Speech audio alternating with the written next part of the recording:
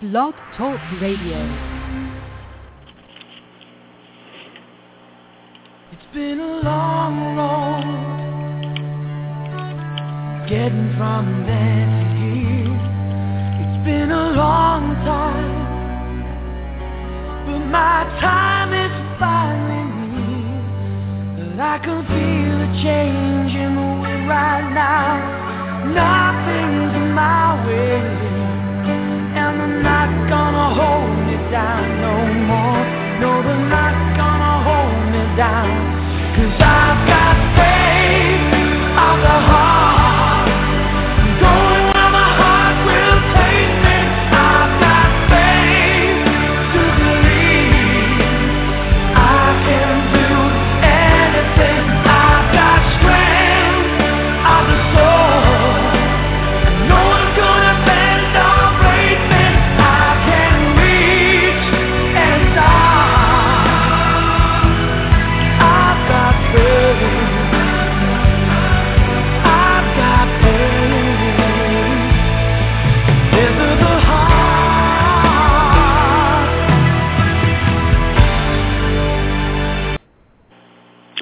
Good evening, everyone. This is Dr. Jess Armine coming to you from the Center for Bioindividualized Medicine here in southeastern Pennsylvania.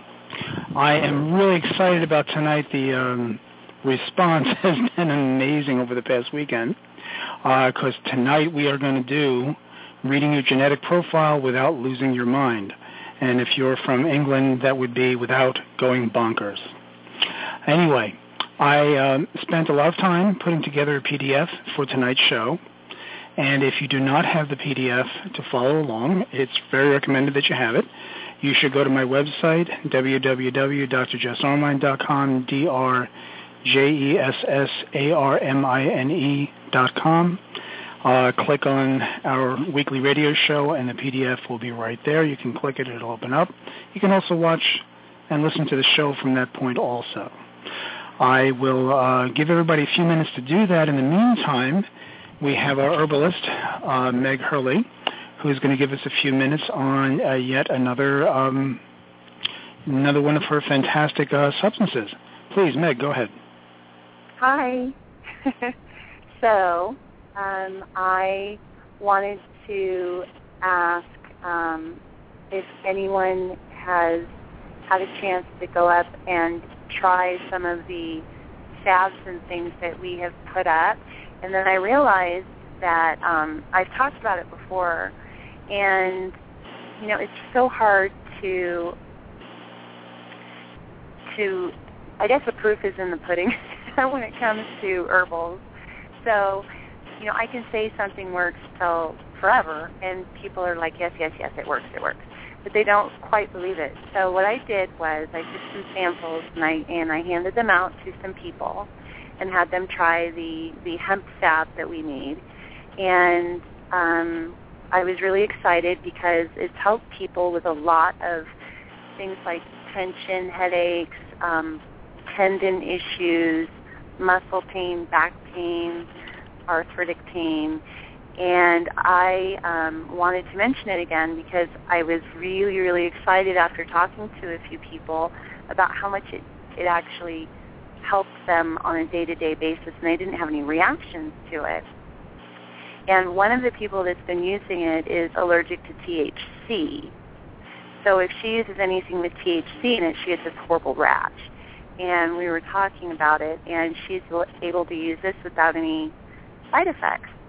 So for everyone out there, I wanted to let you know I did send some to Dr. Jess, and I wanted to hear tonight what he thought of it and what he used it for, because I think it works really well for inflammation. But, you know, a lot of people don't believe that topical works to really get rid of inflammation. So I'm sorry, but I'm responding to a few texts that I'm getting that things are not working. Whether or not working. I think that the on the show. On the show, yeah, because I don't see anybody in the in the chat room, and I just tried to get on the website, and I just had this feeling. So hold on, our weekly radio show. Let's see. Let's make sure that people. Oh no, it's working. It's working. Okay. All right, that's good. That's working, and the PDF is up. Okay, that's fine. Hold on a half second, would you? Okay. This is Dr. Armine. Can you hear me? Hello? Hello? Hello? Gee, that's weird. That's really weird. Okay. Huh. All right. Now I'm getting that people are hearing me. Okay. Hold on a second. Let me just check.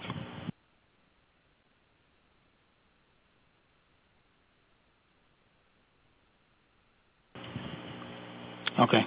So while everybody is we're talking about the CBD oil, and I did get the Miracle Salve, and I am really impressed because I have some chronic low back pain. And I rubbed this on my back, and I'm going to tell you something. The pain just went away. Just went away. And I was impressed. And I had a little bit of shoulder pain from working in my garden and doing some different things, and yes, the pain went away. Okay? And I got to tell you something. It isn't like one of those things where, you smell all this eucalyptus and so forth, but this doesn't have any smell at all. It's at all, and it just simply worked. I'm very amazed. And you have other stuff too, right? That does the same kind of work? Yes, we do.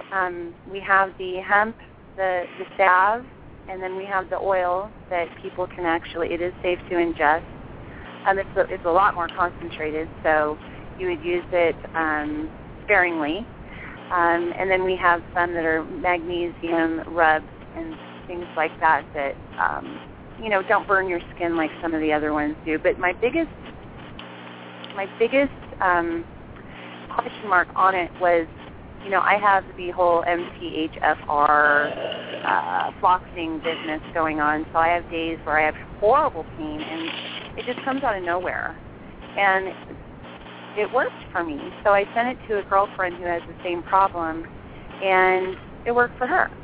So that's why I finally sent it to you. Very cool. I'm not about to send you anything if it's just a hocus pocus for me, So. Well, if it works for me and it works for you, I think that's going to work for almost anybody. Yeah, and I got to tell you, it is worth, especially the high CBD, the cannabidiol, has been shown to do all kinds of healing. And I think it's worth looking into, and I know that you will tell us more and more as time goes on. And I thank you for your time, because we're going to dive into this genetic stuff right now. Thanks a lot, Meg. You have a wonderful night. You too. Enjoy. Bye-bye. Bye. Well, I hope everybody's here, because I don't see anybody on the chat, and that's kind of unusual. So if that is a problem, if people are having trouble hearing me, let me know about it one way or another. Email me, send up a smoke signal. But I'm going to forge on, okay? And tonight we are going to look at how to read your genetic profile without losing your mind, okay? And hopefully you have the PDF by now.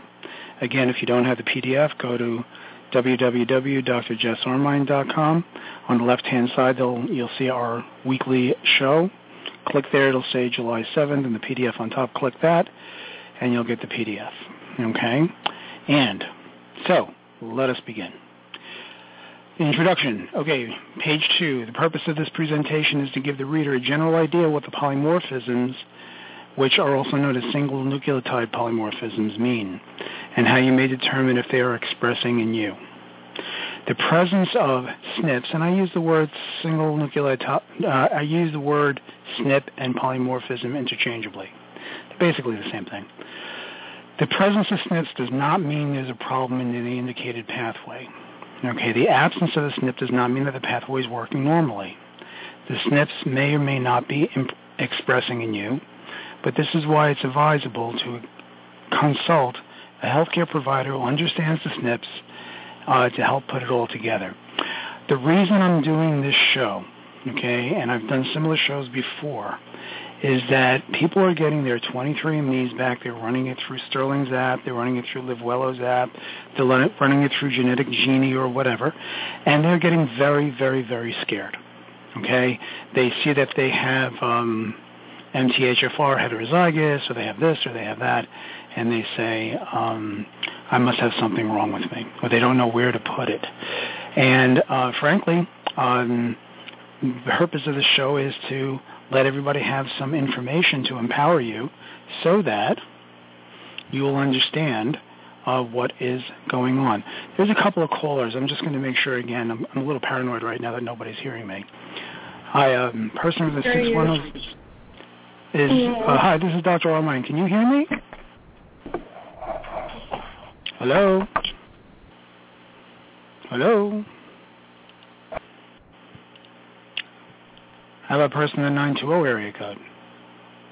We can hear you. Oh, you can hear me? Great. I'm glad. I was getting paranoid that no one could hear me. Okay. Well, I'm going to continue the show then, okay? Thanks. Okay. Well, thank you, the nice person from the 920 area code, for reassuring me, because I did not want to do the show and have it no one hear me, okay? And, well, thank you very much. Anyway, let us continue. So, on page 3 of the PDF, you notice that this is an informational lecture. The information may or may not pertain to your condition. When there's the Q&A, I cannot give specific recommendations for treatment. Treatment should be done properly on an individual basis in consultation with a healthcare provider. Let me let you know there are numerous interpretations of the SNPs. This informational lecture is from my own personal research, knowledge, and experience, and there may be other differing interpretations. The study we're going to be looking at is one of my patients, utilizing the raw data from 23andMe and the app, Sterling's app from mthfrsupport.com. He has given me his permission to share his findings and his clinical data with you, but I am not going to mention who it is. Now you know he's a he. Okay. And I tried to delete all of his identifying information. The research that I did for these SNPs were done utilizing SNPpedia and gene cards, and the websites are there, unless otherwise indicated. And by the way, you can see what can happen if you treat the SNPs incorrectly. My cats were not happy, and they showed their dislike by glowing at me. So, let's go. What are these genes and SNPs that we're looking at? Okay? Sometimes we don't even bother to ask that question. What do you think? Okay? A gene encodes an enzyme. In other words, those genes you're looking at create an enzyme. Enzymes are the biochemical processes that run metabolic processes in the body. Okay? You can't run chemical processes without enzymes. A SNP might indicate that the enzyme encoded by the gene in question may not be working at its usual efficiency or efficacy. So when it's normal or green, it means that the enzyme is working at its usual efficiency. If it's heterozygous, plus, minus, or yellow, indicates that the enzyme may be working at about 60% efficiency. And if it's homozygous or red, it indicates that the enzyme may be working at 10 to 20% efficiency. Okay? I want you to think about it this way. This particular way of looking has worked for a lot of people. Think of the biochemical pathways as highways that are able to process a certain level of traffic to produce their stated result.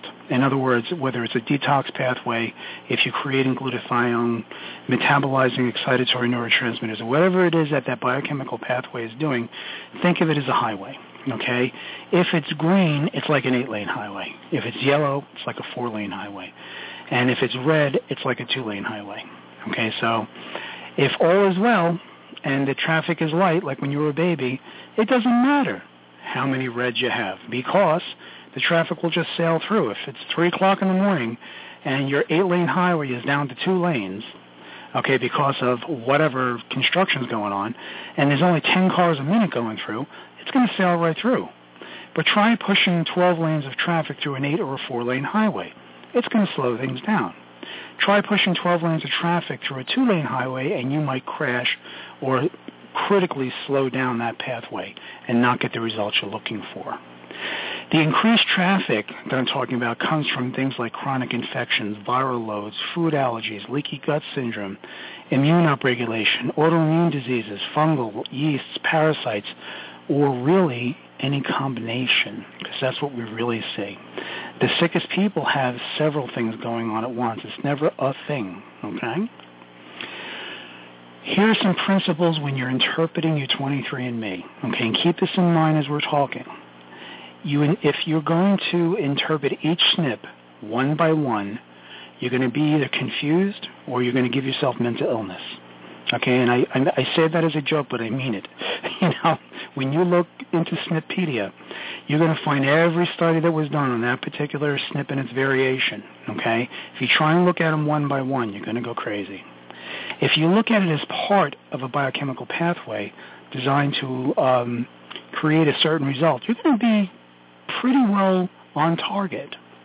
And it's best to view the SNPs from that quote-unquote 30,000-foot point of view. So we're going to look at the SNPs in groups, okay? One last thing before we dive in. When you're looking, this is from Sterling's app. I wanted to explain what you were looking at across the board. On the left-hand side, you'll see the name of the gene. The CYP1A1 is the gene. All the other letters is a particular variation, okay? The RS number is how you can research the gene on your own, okay? Every gene in the body has an RS number. It's specifically named. And trust me when I tell you that the research that went into each of these genes was prodigious.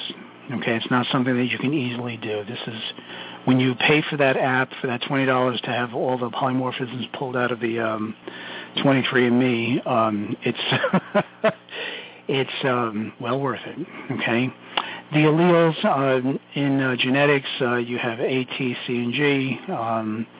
Determining which allele or which letter creates a SNP, again, took a lot of research. So if you see green, everything's cool. If it's yellow or red, it's either heterozygous or homozygous. I suggest sincerely that you look on the one side on the left and the right side and leave it at that. Okay, because someone else and very good people have done, very good, intelligent, dedicated people have done this research for you. And believe me when I tell you, if anybody's tried to research their own stuff, you know what I'm talking about. Okay, so let's dive in. Okay, we're looking right now at the first page of, this is Sterling's app, and what you're seeing here is the cytochrome P450 pathway or the detoxification pathways, okay? And the easiest way for me to explain what to look at on this page is fold the page in half, top to bottom, and the top half, if there's a bunch of polymorphisms, that like you see here, there's a probability or a possibility of estrogen dominance. Estrogen dominance can happen in men and women and can result in PMS. It can result in infertility problems. It can result in difficulty conjugating or metabolizing various hormonal pathways. It has other considerations also. In men who have estrogen dominance and they may be overweight, they have a double whammy going on, okay, where the estrogen dominance will mimic low testosterone. And if you have a lot of adipose tissue, you may be producing an enzyme that breaks down testosterone into estradiol. And when you have that, plus the estrogen dominance, you're going to have symptoms of low testosterone. But if you start injecting yourself with testosterone, you're only making things worse. These are the gentlemen with, if you'll excuse the expression, the man boobs. Okay, they usually have that double whammy. Okay, if we go a little bit further down, okay, we see that we have other polymorphisms in the CYP2D6, and in this particular case, this may have person may have difficulty breaking down beta blockers, antiarrhythmics, antidepressants, and dextromethorphan, okay, which is what you see in Robitussin DM. The CYP2D6, the RS16947, this may be important because this can result in the ultra-fast metabolizer phenotype. What does that mean? That means that, have you ever had a person who just reacts to every single medicine? Okay, they just get every side effect. Well, one of the reasons for that can be that they're metabolizing the medicine so quickly that instead of getting a blood level that's kind of constant over several hours, they just get a big blood level all at once, and they chew up the medicine real fast, so they get this real high level of medicine, and that's where you get all the side effects, okay? And then they lose the effect of the medicine, so they get the double whammy, if you will, of all the side effects and not all the therapeutic effect, okay? Just remember, just because this is red doesn't mean this is what this person has. This is just causes us to ask questions. Let's go to page 10, okay? And over here you'll see the glutathione pathway, okay? That's all the G's over there, GPX down to GSTP. And the various SNPs here will tell you the bioavailability of glutathione. In other words, once you have glutathione, will it work in the body? Will it, start doing what it's supposed to do?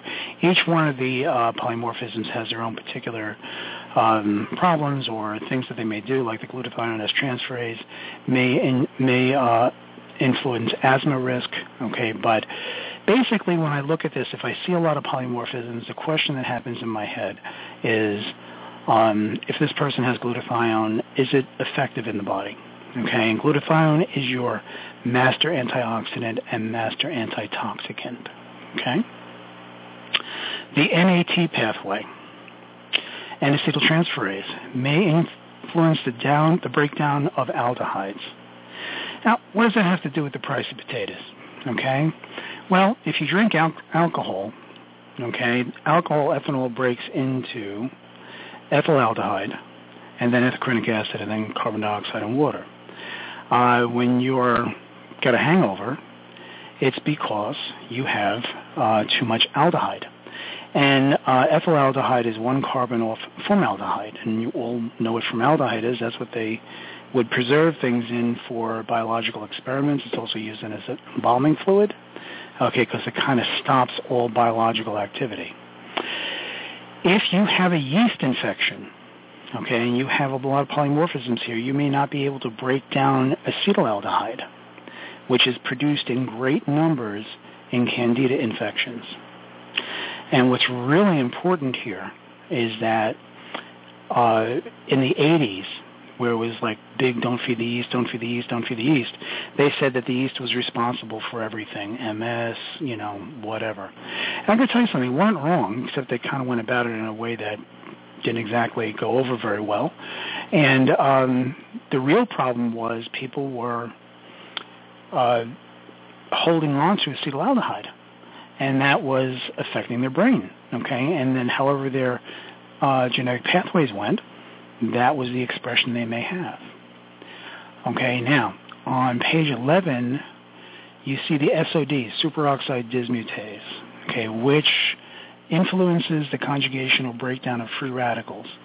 When I see this, I think mitochondrial dysfunction. What do the mitochondria do? The mitochondria are how you create your energy, how you create your ATP. We're going to go through that in a little while. In the tongue-tied cleft palate, Dr. Ben Lynch has done a lot of research in this area, and he's got some treatment ideas. So I spoke with him, and he gave me the link to his webinar on tongue-tie. So if that's a issue in your family, okay, I really suggest that you listen to his webinar, okay? You'll get a lot more information than we can do in this show. The next 3 pages are going to be on allergies. Okay, and it's the potential, you can think of it as the potential for allergies. Okay, not whether you're going to have allergies or whether, it's invading you, but your potential. The first 2 HLAs there have to do with mold, and in this particular case with one polymorphism, they would say that mold is maybe not this person's friend. The next set are the IgE pathways, which produce histamine. We all know about histamine because it makes your nose run, it makes you okay, but what it does, it starts ripping open cells and makes the cells leaky or hyperpermeable. And in this particular pattern, you see all these polymorphisms. When this person gets exposed to antigens, this person releases a ton of histamine, which means he's going to rip open his cells, and it's going to be really difficult for his cells to heal. IgG, okay, and IgA, which is the next page, okay, really point to the production of antibodies based most probably on food allergies, okay? And when you see a pattern like this, with all these polymorphisms in the IgG, IgA, IgE area and the mold area, you say to yourself, hey, if this person gets a lot of antigen exposure, okay, they're going to produce a whole mess of antibodies, which equals a whole mess of inflammation, and that is the basis of all kinds of disease. Okay?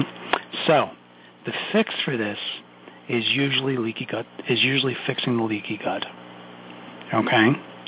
And that's why guys like me are forever going after the gut, because if you stop the gut from letting those antigens in, you'll decrease inflammation by 50 to almost 90%. So the next thing is the clotting factors.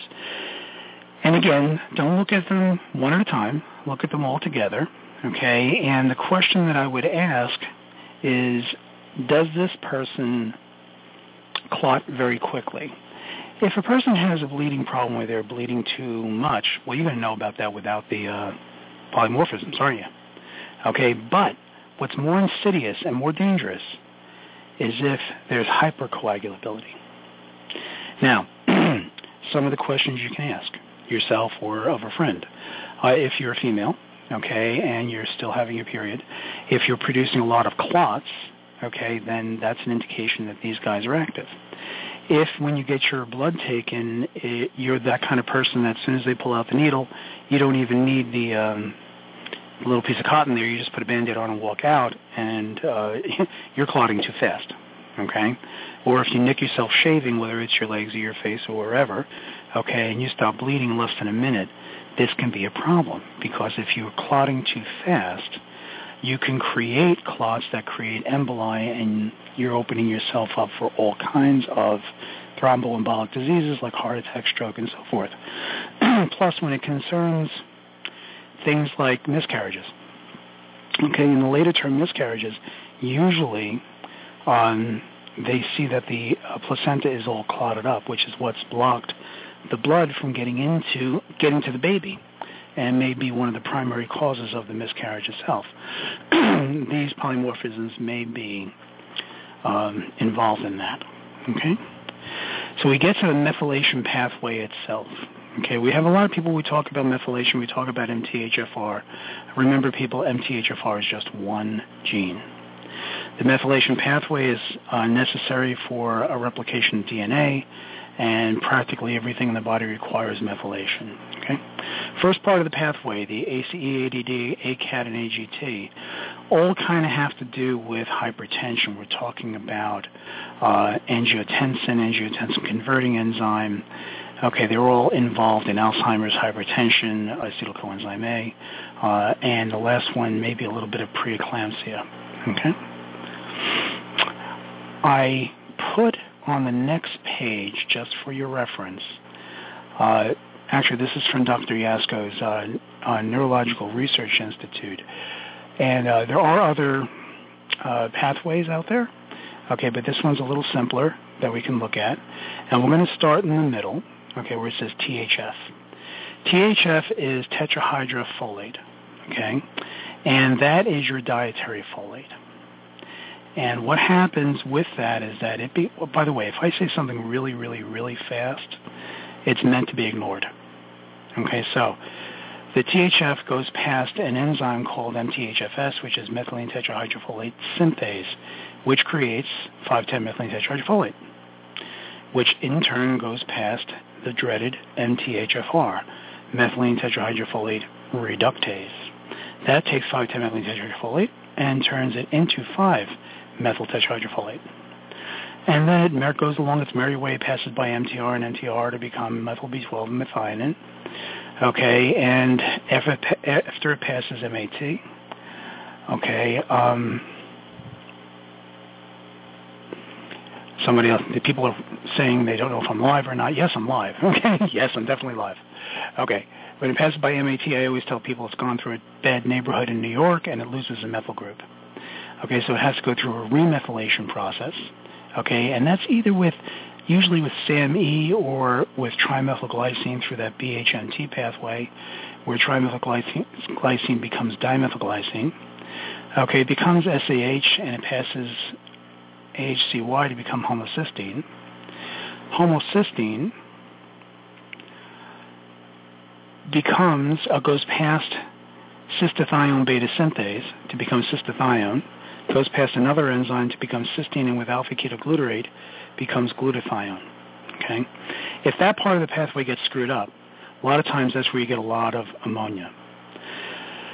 And that can give you a lot of brain fog and so forth. Okay, now if you go down a little bit, okay, where you see the MAO and the COMTs, okay, go back to the MTHFR. And MTHFR, with that last circle, has to do with the creation of neurotransmitters, okay, tyrosine to become dopamine, norepinephrine, and epinephrine, and tryptophan to become serotonin, okay. And a lot of people have MAO-A, COMT problems, and this will back up, if you will, or create high levels of excitatory neurotransmitters. And as we go along, you're going to see this can be a real problem. On the bottom, you see where glutamate can become GABA through the GAD, which is glutamate decarboxylase. It is not important that you remember these names. It's important that you remember sort of what everything does. Okay? So if you kind of look at this, you'll see that MTHFR, all these different things can create little problems in the pathway, backups in the highways, okay? And that's what I really want you to understand, okay, that the highways can, in fact, get backed up. Okay, so we're on page number 16 where you have the AHCY, okay, which catalyzes the hydrolysis of homocysteine to adenine and ADOHCY to adenosine and homocysteine. According to Dr. Yasko, it may have a critical role in the regulation of biological methylations. The BHMT changes trimethylglycine into dimethylglycine, providing a methyl group. And some people think that that's a shortcut through the methylation cycle to homocysteine. The activity of this gene can be affected by stress, by cortisol levels, and may play a role in ADD, ADHD by affecting norepinephrine levels, according to Dr. Yasko. And just understand, there is something that most people don't know, is that if you have a problem here, you might have an inner sadness. And gee, that's kind of an amorphous finding, but guess what? Just might see it. Okay, it might tell you that that's what's going on. Okay, CBS, cystathione beta synthase.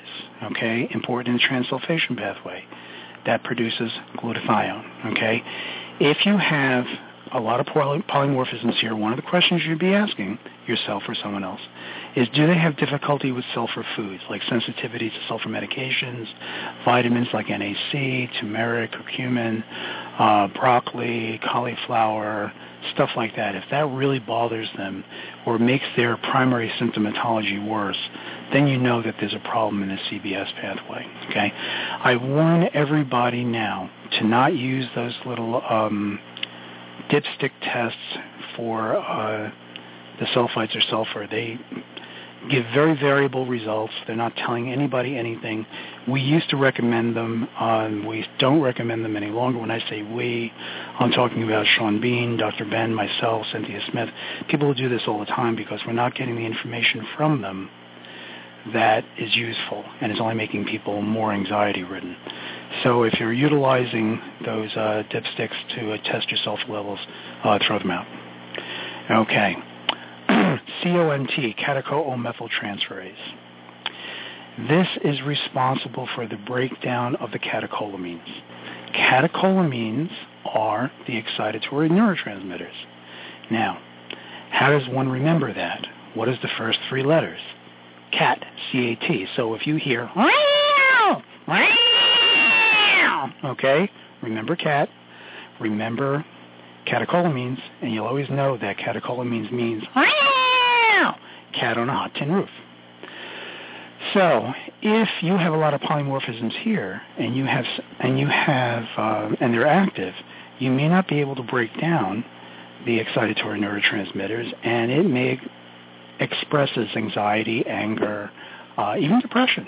Okay, but you're the kind of person that, let's say, you usually you don't hold grudges, but when you get upset, you kind of hold on to it for a while. Okay, that's the kind of thing you'd see. The DAO enzyme is that enzyme that breaks down the extracellular histamine. Okay, and there's intracellular and extracellular histamine. And if you have a histamine problem, you can take the DAO enzyme. It's several different products. Okay, have that, and you'd be surprised. Even if it only takes care of half of the histamine, that's a lot of histamine. Okay, I had a gentleman here doing an intravenous session, and he was starting to get sniffly.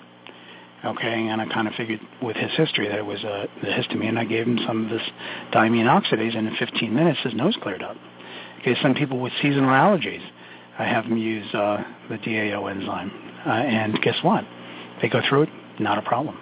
Okay, because it takes care of, a sufficient amount of histamine. Okay, the FOLRs and DHFRs are your folate receptors.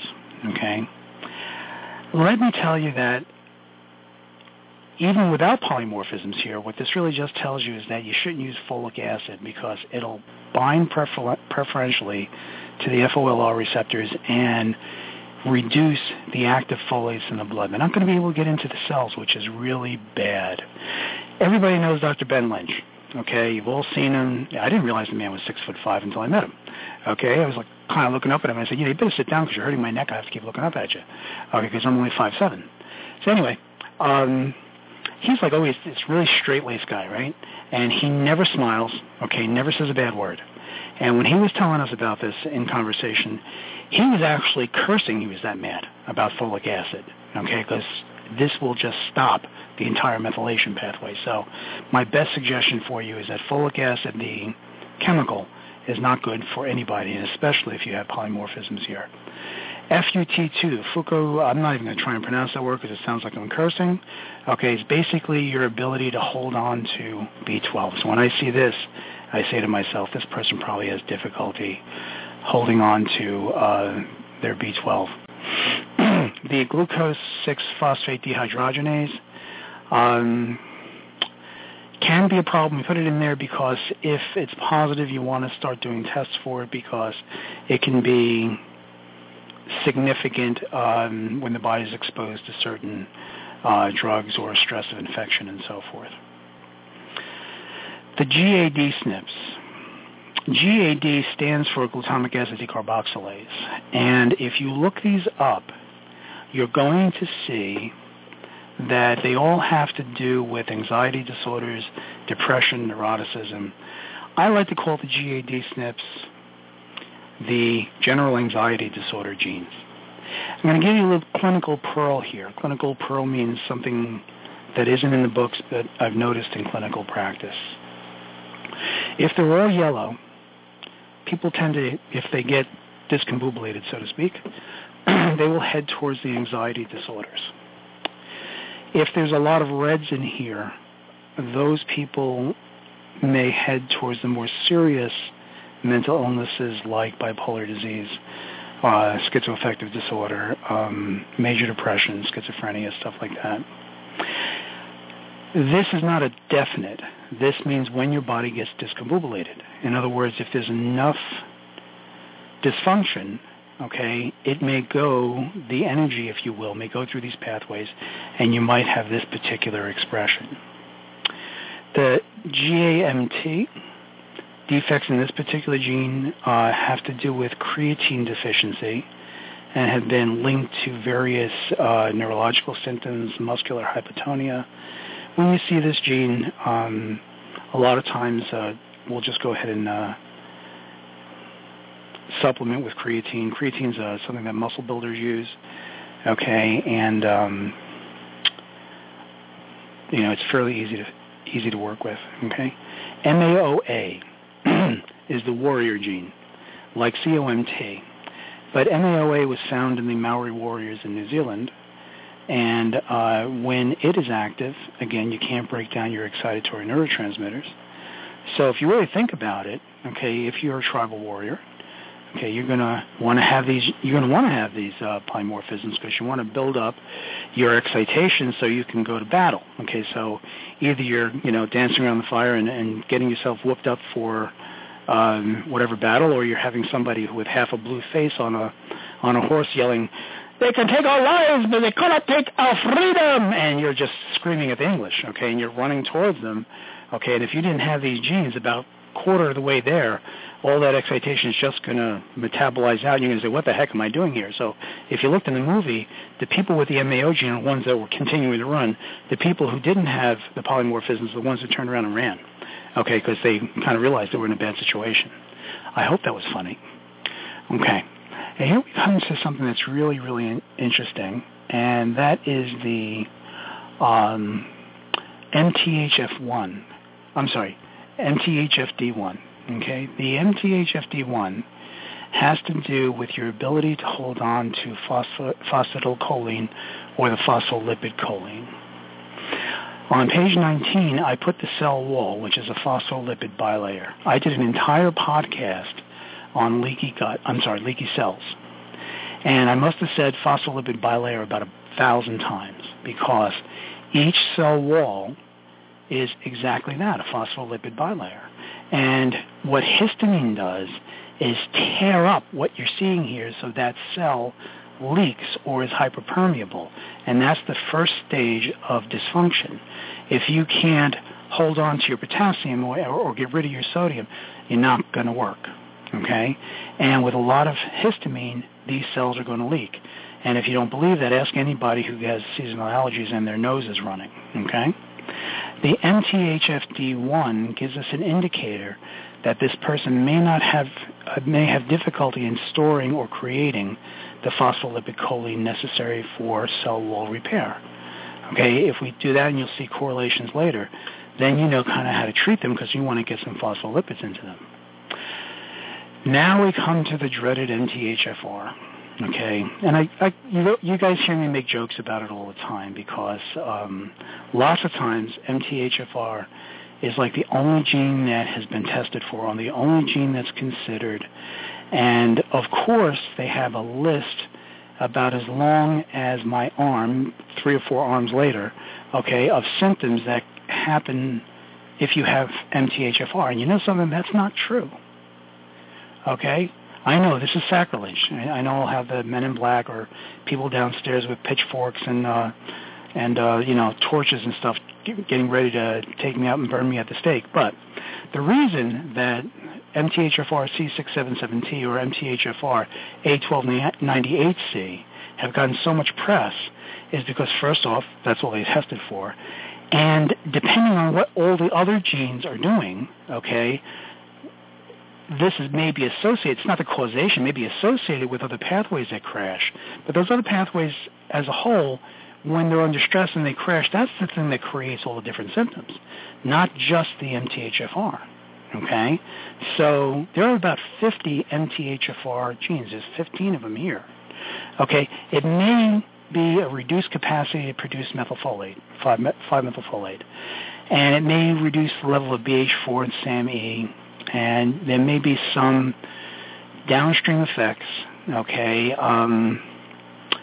But you have to realize that MTHFR in and of itself, okay, is not the great bugaboo that everybody has been telling you, okay? You have to look at everything, okay?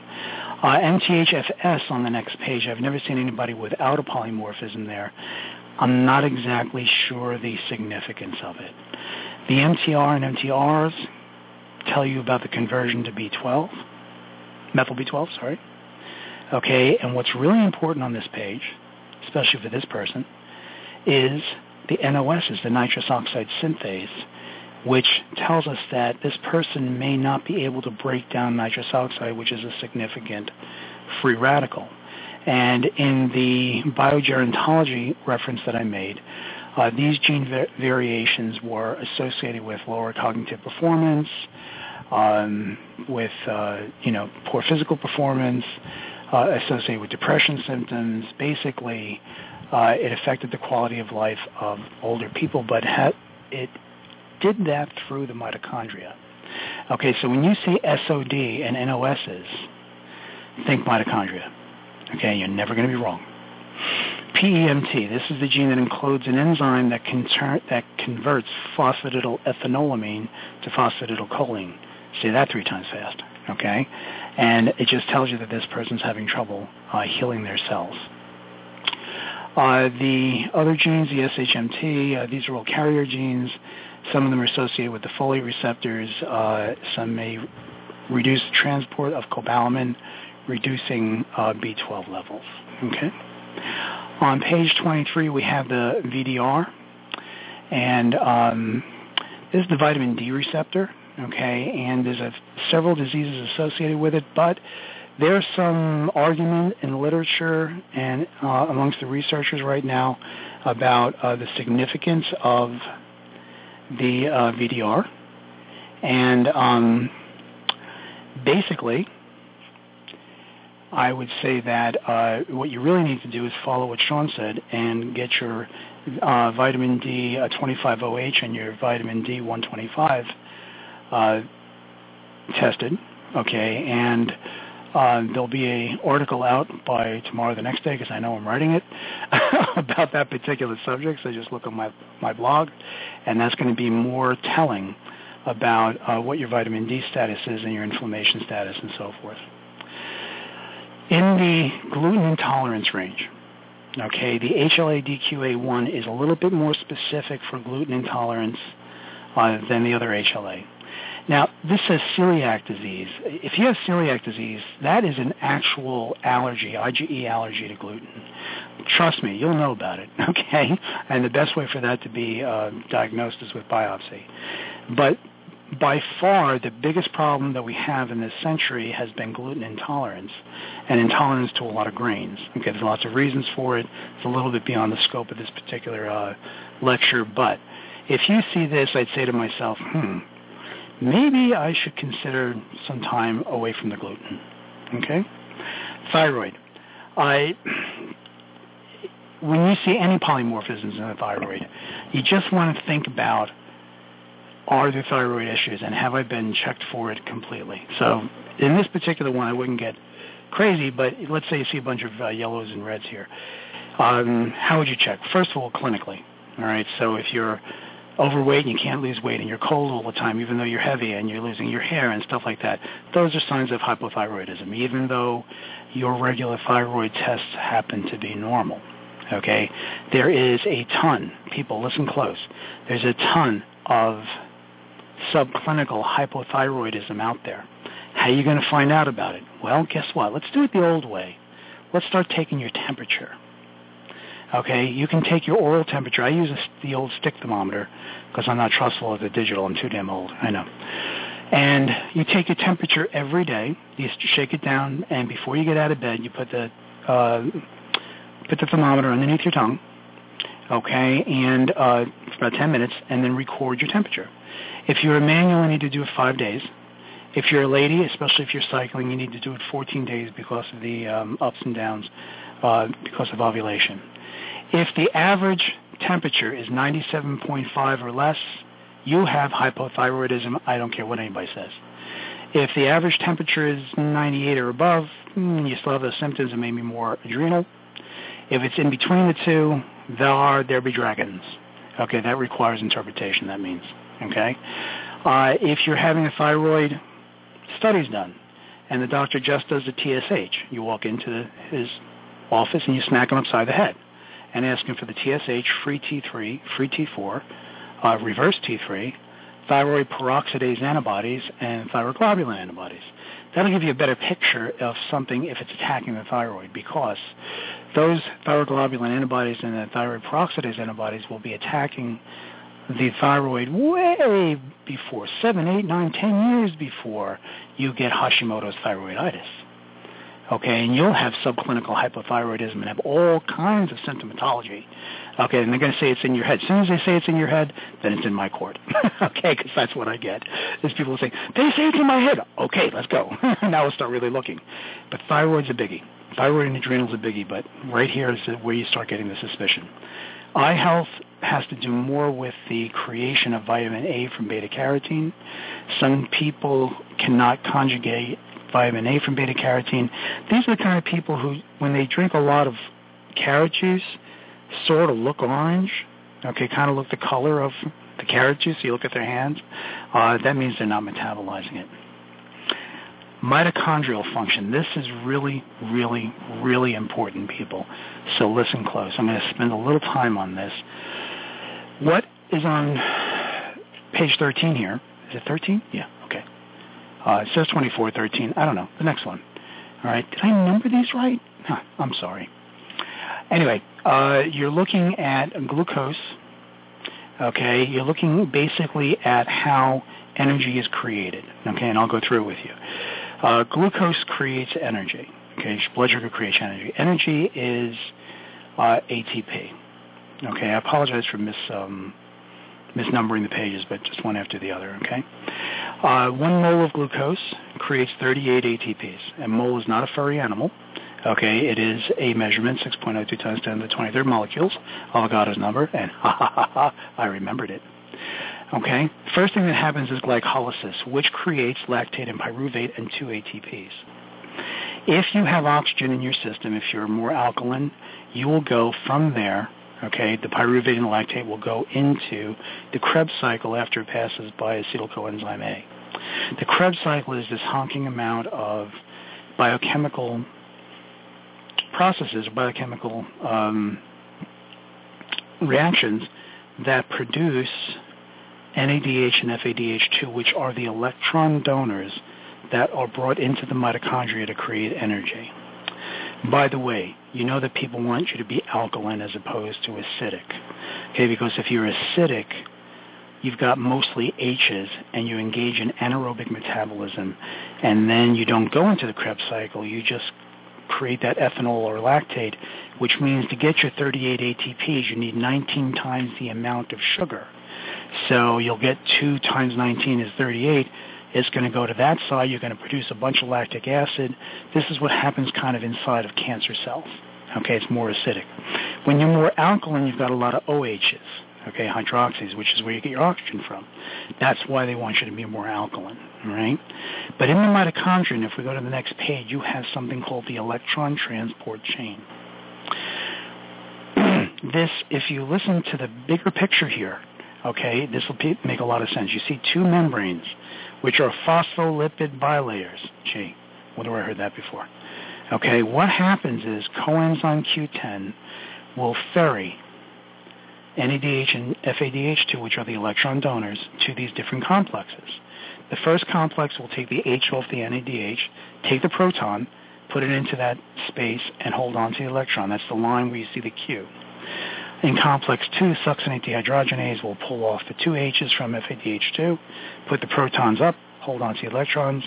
Then it goes into complex 3 and 4 under the cytochrome C oxidase and a couple of other guys, and they render, if you will, the electrons so that the products will go through the last complex where you have ATP synthase.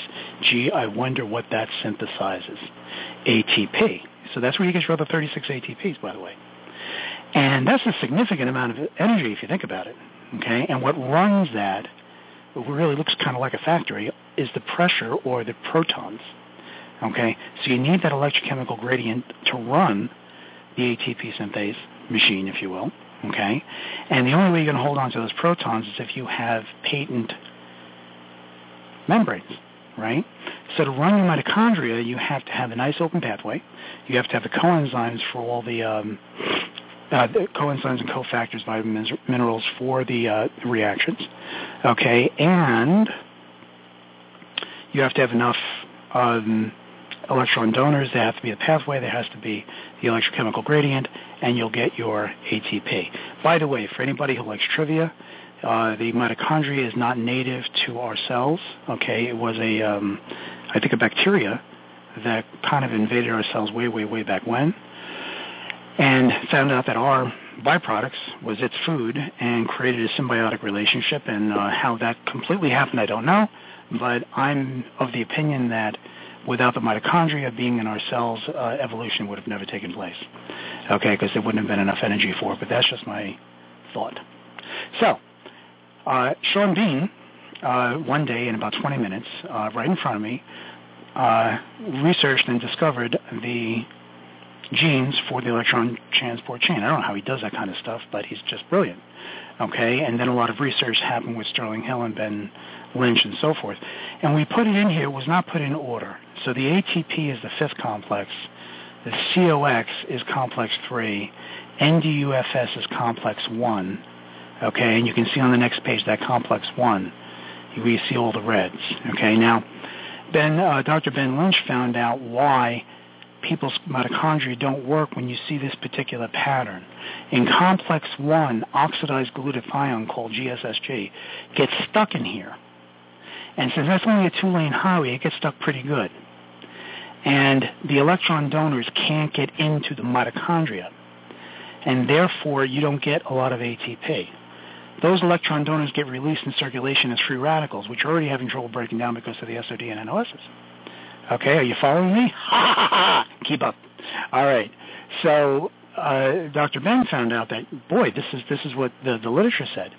We were fortunate enough to learn that an MD in Louisiana was curing alcoholics with IV NAD, okay, which is a derivative of niacin.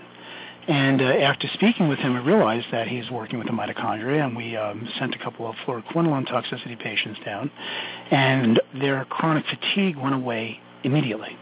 Just gone, okay, after a few IVs of this NAD, because what the NAD was doing was taking the oxidized glutathione, turning it into reduced glutathione, which is what the body uses as glutathione, opening up the pathway, and then nature took its course and ATP started being produced. Since that time, we have developed different intravenous solutions with high-dose vitamin C and niacinamide, yada, yada, yada, yada, okay, that actually does the same thing in my opinion.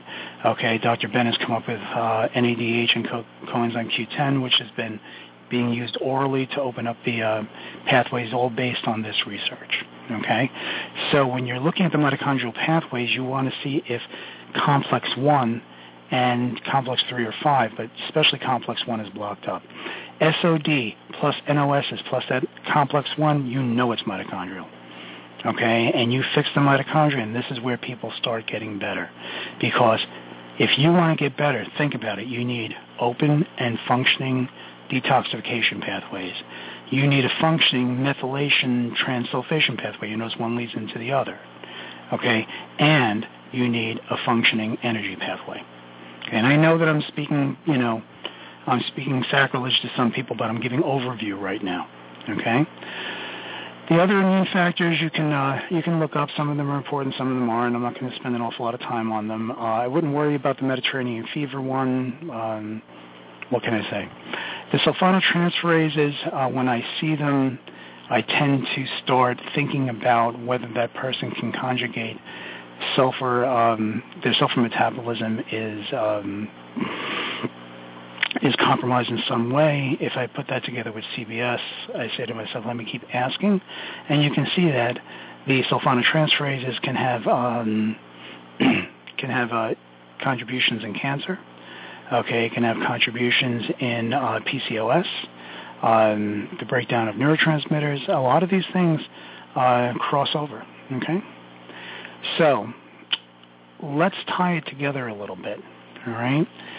By this time, I kind of hope that I've conveyed the following. The presence or absence of polymorphisms in and of themselves do not indicate the presence or absence of disease.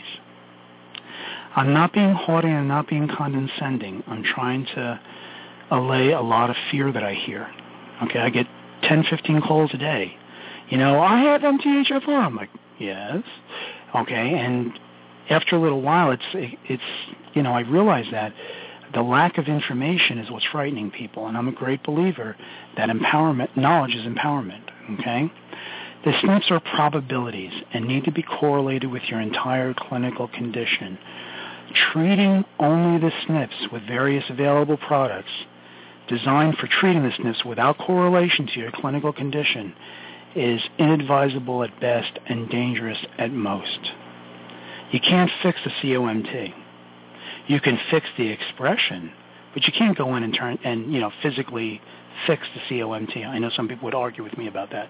Okay, but you can fix the root causes that creates the expression. Looking at the pathways, you can say, gee, this is where that person's going to be weak. Let me see what caused it. Let me go backwards. It points you in certain directions. This kind of correlation should be done by a trained and experienced healthcare provider. I've always gone by the saying, a doctor who treats himself has got a fool for a patient, okay? And the reverse is also true, in my opinion. There's lots of things people can do for themselves. This is not one of them, okay? This can get hairy after a while. Looking at the SNPs individually is usually bad. Looking them as parts of pathways and considering the entire pathway is best. Discovering what's stressing or crashing the pathways, remembering the highway example, is the true way of healing an individual, and often when you do this, the pathways fix themselves. More sacrilege, I realize. Okay, how do I know that? Well, the first time I heard that is when we did a show for the fluoroquinolone toxicity patients, people who were injured by the fluoroquinolone antibiotics, and they can be very, very incredibly sick people, and I have a goodly amount of them are my patients. But I also noticed that there was a certain amount who would resolve on their own.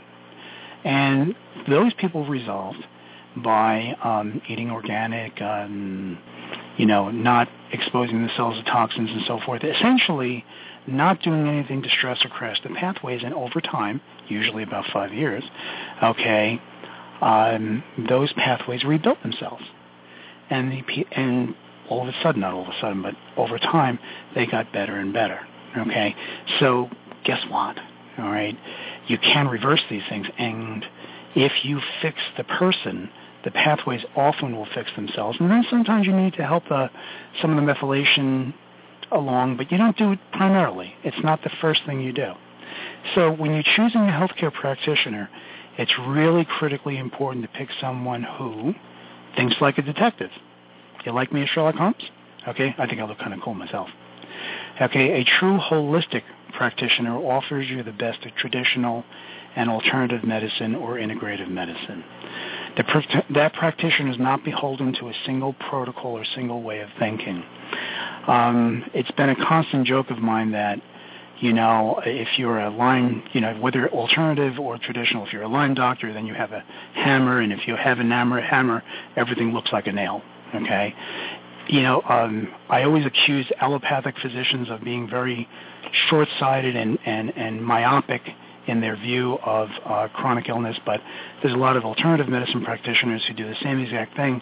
They're just simply trying to do allopathic medicine from an alternative medicine point of view, and again, they're not looking holistically.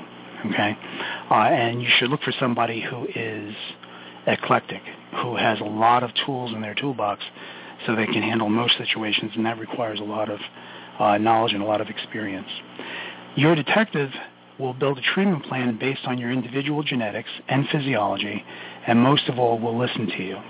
It's been said by very old doctors, people who trained me, if you listen, your patient will tell you what is wrong. Okay, I know all the excuses these days of why doctors are so busy. I know I'm very busy too, but I sit and listen, and you guys usually tell me what's wrong. I'll sit there and listen to a crumb and say, let's follow that crumb. And that's, where healing lies, usually in the minutia. Hence, we created bio-individualized medicine. Okay, bioindividualized medicine takes genetics and integrative medicine to a new level by combining the knowledge of neuroendoimmunology, epigenetics, and nutrigenomics, which is the optimization of your genome via nutrition, acquired or secondary mitochondrial dysfunction, and cell wall integrity. The practitioner trained and experienced in this arena has the capability of identifying and treating not only the root causes of the dysfunction, but also attending to the downstream effect. That is, fixing whatever the primary causative agents are, as well as fixing the root cause. It is imperative that you do both. How many Lyme patients are out there who have had damage to their systems and have had one antibiotic after another, and any kind of dysfunction will cause the same symptoms to pop their head up. Okay, and then, you've got Lyme back. No, you don't. Okay, not all the time. Okay, what you never did was fix those cells. What you never did was fix the adrenals. What you never did was fix the thyroid. Okay, so that person can get back to working again. And there's a reason for this, people. Most allopaths and most people think in acute terms, okay? They will think like you get a strep throat, okay? You're basically healthy, you get a strep throat, you get a little bit of antibiotic, you feel bad for about a week, a couple of weeks later, you're back to your normal self. Well, that's an acute infection in a healthy individual. That does not happen with a chronic infection. When there's chronic infection, damage has happened, and it isn't permanent, it's just chronic. Okay, but permanent is different. Okay, and believe me, there's preciously little permanent damage. Okay, there's lots and lots and lots of chronic damage that can be reversed. Okay, and you have to think that whatever the bug or the infection or the virus or the whatever it did to you has created chronic dysfunction.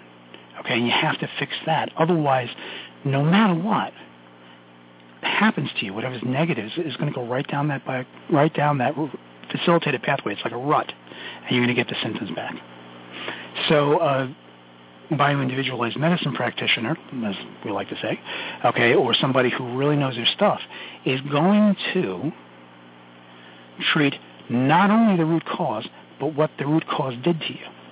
They use the genetics as guide, okay, and pointers.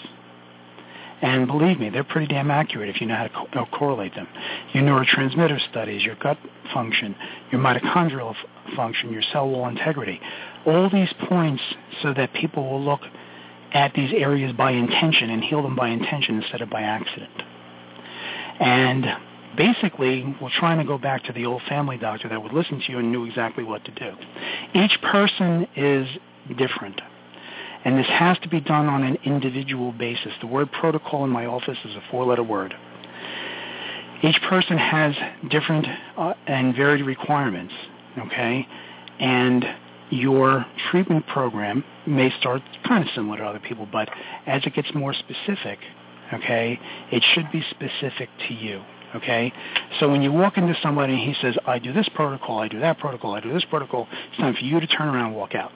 Okay, because all they're going to do is say, listen to you, okay, this is your diagnosis, here's the protocol, which is akin to that comedian who says, here's your sign, okay? And I got to tell you something. Sherlock Holmes, who I obviously venerate and follow, used to say things like, when you rule out the impossible, whatever's left, however improbable, must be the truth, and that's true. But he had another saying that I follow very closely. It is a capital mistake to twist facts to suit theories, instead of to twist theories to suit facts. And what's happening in today's world is that there are a set of theories, we'll call them diagnoses, which aren't diagnoses, they're syndromes, and people are being shoved into them. And of course, with those, there's a set of treatment. And most of the times the treatments don't work, and when they don't work, instead of saying, gee, let me rethink this, they just up everything and do, and most of the time, at least the people that I treat, like, what are you doing? You're on 10 times the amount of Prozac and it's still not working. Maybe serotonin's not the problem, okay? Practitioners trained and experienced in this area include myself, Sean Bean, Cynthia Smith, and, of course, Dr. Ben Lynch, who is just a great guy. The Alyssa story, Okay, the cute little person you see on the screen is Alyssa. Excuse me. That's what I get for talking and trying to drink some water at the same time. I have permission to speak of this case from Alyssa herself and her mommy. Okay, when Alyssa was 8 years old, a few years back, excuse me, her mom came to me because she thought she needed Irlen glasses, which are the glasses that you see. Irlen syndrome is something called scotopic sensitivity syndrome, where you're not able to process all the frequencies of light going into your brain. It will cause visual distortions, look like hallucinations, and so forth. But after a little bit of questioning, I realized that little Alyssa was hallucinating at 8 years old. Okay, and I asked Mom to ask her some questions, and Mom called me back crying the next day, saying Alyssa has significant hallucinations. And to make a long story short, excuse me, Alyssa had visual hallucinations, auditory hallucinations, and olfactory hallucinations, which are smells that are not there.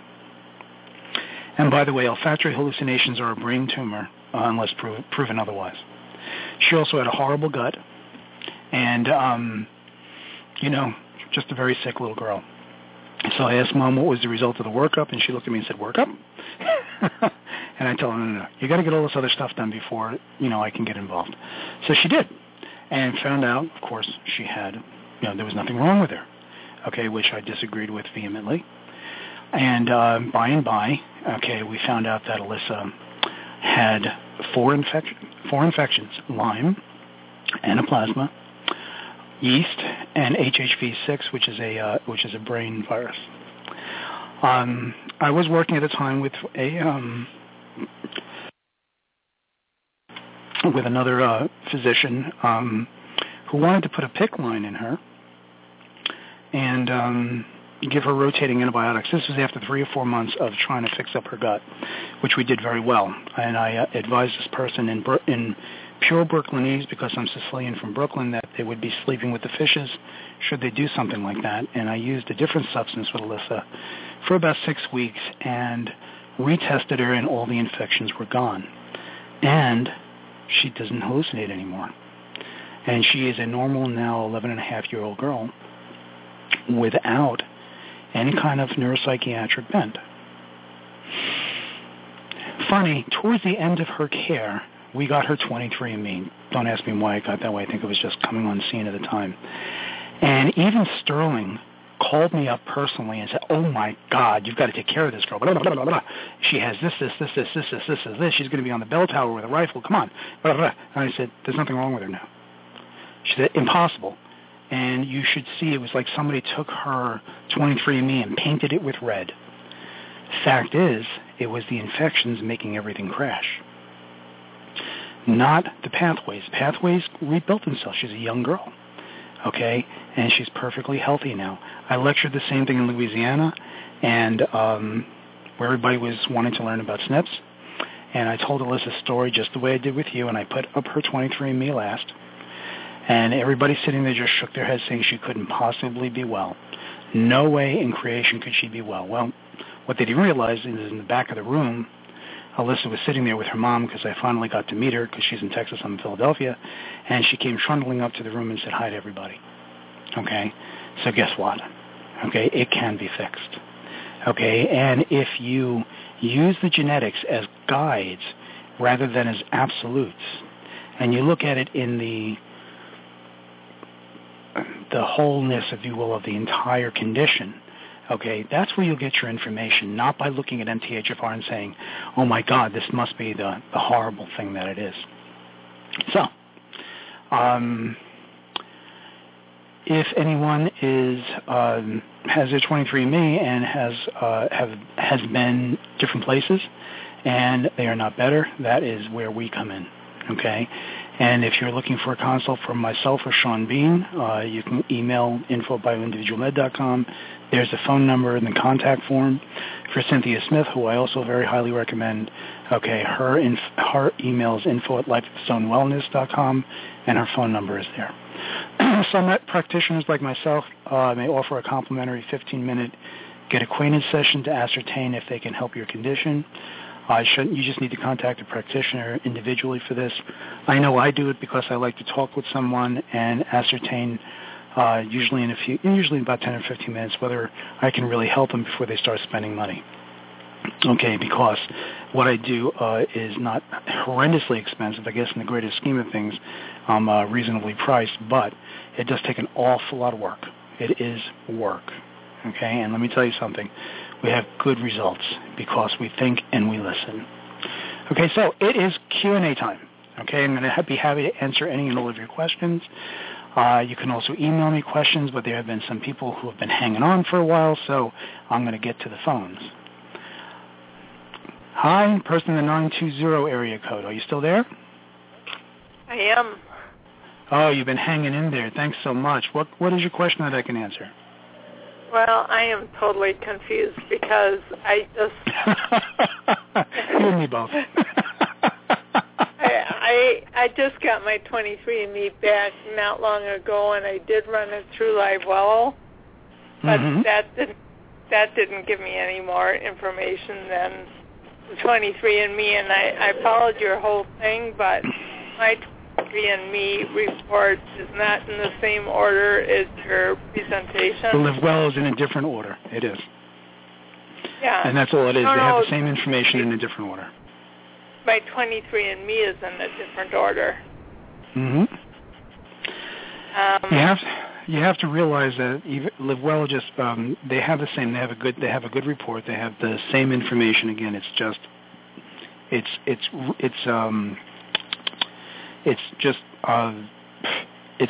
in a different category. It's in a different categorization. I think what everybody really needs to know is that any of the applications out there that you run them through is not going to tell you what to do.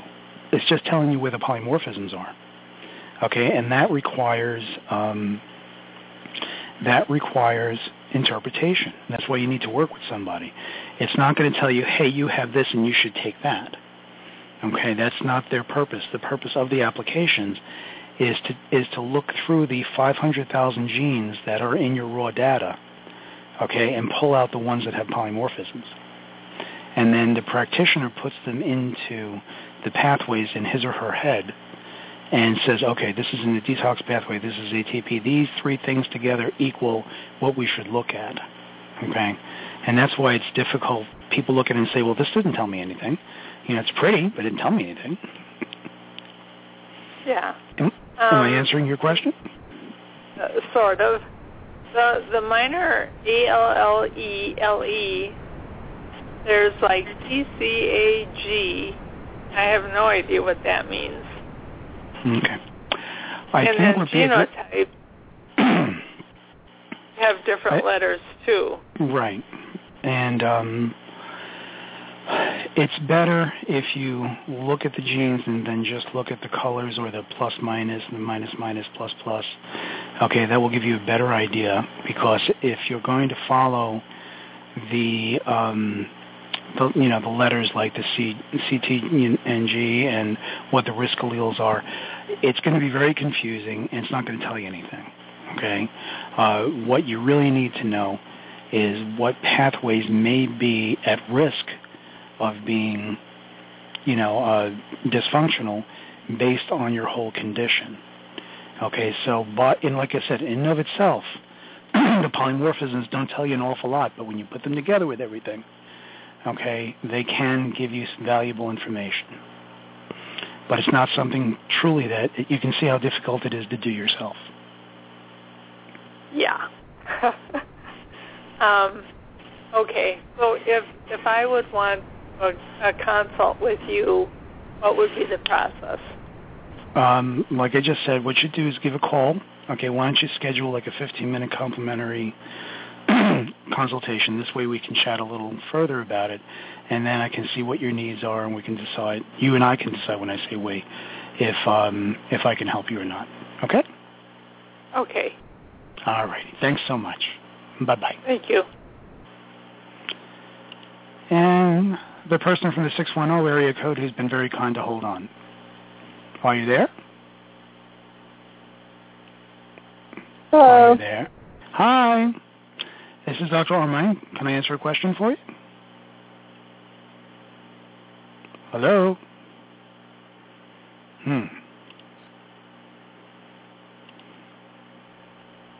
Okay. Person at the 360 area code. Are you there? Hello? Gee, I don't know what's going on tonight. Okay, let's try something else. Okay, the person at the 678 area code. Are you there? Hello? Hello?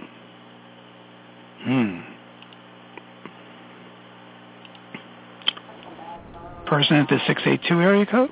Are you there? Hello? Is anybody there?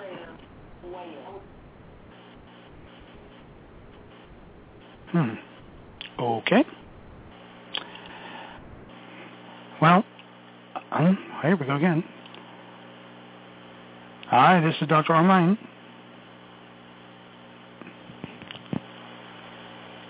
Okay. I see you there, but I don't. It just popped out. Okay. People, I really apologize. I don't know what is going on, but I think there may be something wrong with the Blog Talk Radio itself. Here's the 610 person. Let me see if I can get them.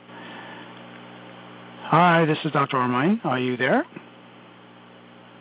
Hello? Hello? Hello? Okay, that's not helping. Hello? Hello? Hello? Hi. This is Dr. Armine. Hi. I didn't press 1 to say I had a question, and I know that there have been some issues, but since I have you, I just want to let you know that I really appreciate your presentation. I've been working with a naturopath. It's wonderful. I really needed this. I've been trying to figure it out on my own. I've been working with a naturopath. Poor baby, and you're still sane. That was a joke. And my naturopath is also learning, and he is being wonderful and learning as much as he can about this as well. And I guess a good question would be, do you have some kind of seminars or workshops for naturopaths and other practitioners to attend? We have, presently, and thank you so much for asking that question, because Sean keeps telling me to mention it. We do mentor and educate various doctors. We do that on a one-to-one basis. Okay, so your naturopath should just give us a call, and we'll give him or her the particulars. Okay, and we were going to create a course, but presently we're working with another company who, because we have a non-disclosure right now, I can't mention it, but what we're going to try and do is exactly this and create a webinar-based course that people can have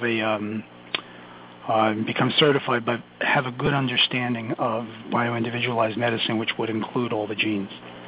Okay, so that's coming down the pike, but we also do peer-to-peer consults, working on individual cases, and we do, Sean and I know Cynthia does also, we'll work with practitioners and teach them from the ground floor on up. Okay, but it's done on a one-to-one basis. That's very exciting. I'm going to be forwarding your PDF to him, and I look forward to just following you and learning all I can, because I'm doing better. I'm not as sick as some of the people who you've been mentioning, but I'm looking at wellness and preventing the things that run in my family. I am impressed. That's a nice proactive attitude. I wish you luck, and if there's anything we can do for you, let me know, okay? Thank you so much. Thank you. Bye-bye. Bye. Okay. Hello, person is 682. I can hear you out there. Are you there? Oh, like the lady before, I was really just listening. I didn't have a particular question. Okay. No problem. All righty. So, I don't know what's going on with the Blog Talk Radio tonight, but No matter. Thank you for listening. I appreciate it. Sure. Okay. Are you there? The 610 area code? Okay. I don't know what's happening here. Are you there? Hello? Hello? Hello? Yeah. Oh. This is Dr. Armine. Did you call with a question? No, I'm just listening. Okay. Well, thanks so much. We're nearby. We're going to come see you. Thank you. Okay. You're welcome. Bye.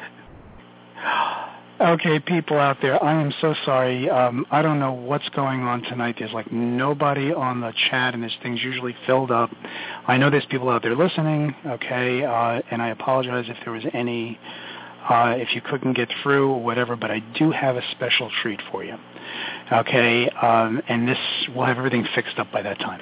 Next week, July 14th, 2014 at 8 o'clock, we're going to have an expert panel on MTHFR, methylation, SNPs, and bioindividualized medicine. It's going to be an open mic night, which means you'll be able to call in and ask your toughest questions. The panel will consist of Cynthia Smith, Sean Bean, and me, and maybe a couple of other people if I can talk them into it. And we'll have them on the radio. I'll announce it beforehand who will be on. And you'll be able to call us and ask questions. The only restrictions are that you can ask questions, but the practitioners are not allowed to treat you over the phone. Okay, so, no one's going to be able to give you like a treatment plan, but guess what? You can ask loads of great questions, and that's going to be next week at 8 p.m. And I think that'll make up for all the problems we'd had with this show tonight. I don't know exactly what happened, but you can trust that I will find out. Okay, so if there's anyone else out there who has a question, you can call 646-595-2277. I'll wait a couple of minutes and see if there's, but it seems like we're having some technical difficulties. And I want to let you know that if things are frightening you about the polymorphisms, I suggest that strongly suggest that you give us a call. Let us work through it with you. And if you look through my PDF and you have other questions, you can email me. Okay, my email address is right there. And I will try my best to answer and try and make your emails reasonably succinct, okay, because sometimes I get emails that are about 20 paragraphs long, and I'm like, I've got 80 emails. I've got to answer this one. But try and make your questions succinct, and I'll do my best to answer them. I kind of don't know what else to say. I kind of expected to have a little bit different, but with the technical problems, I think what I'm going to do right now, unless someone calls and has a particular question, okay, I am going to end the show, and I am going to wait till next week when we have the expert panel. All these technical issues will be hopefully resolved. And I really want to just say that the genetics are the new frontier, and it's in flux right now, but there are so many people who are not misinformed, but just not informed, and they're trying to read it themselves. And it's tough. There's another call here. Let's see if this is a question. Hi, this is Dr. Armine.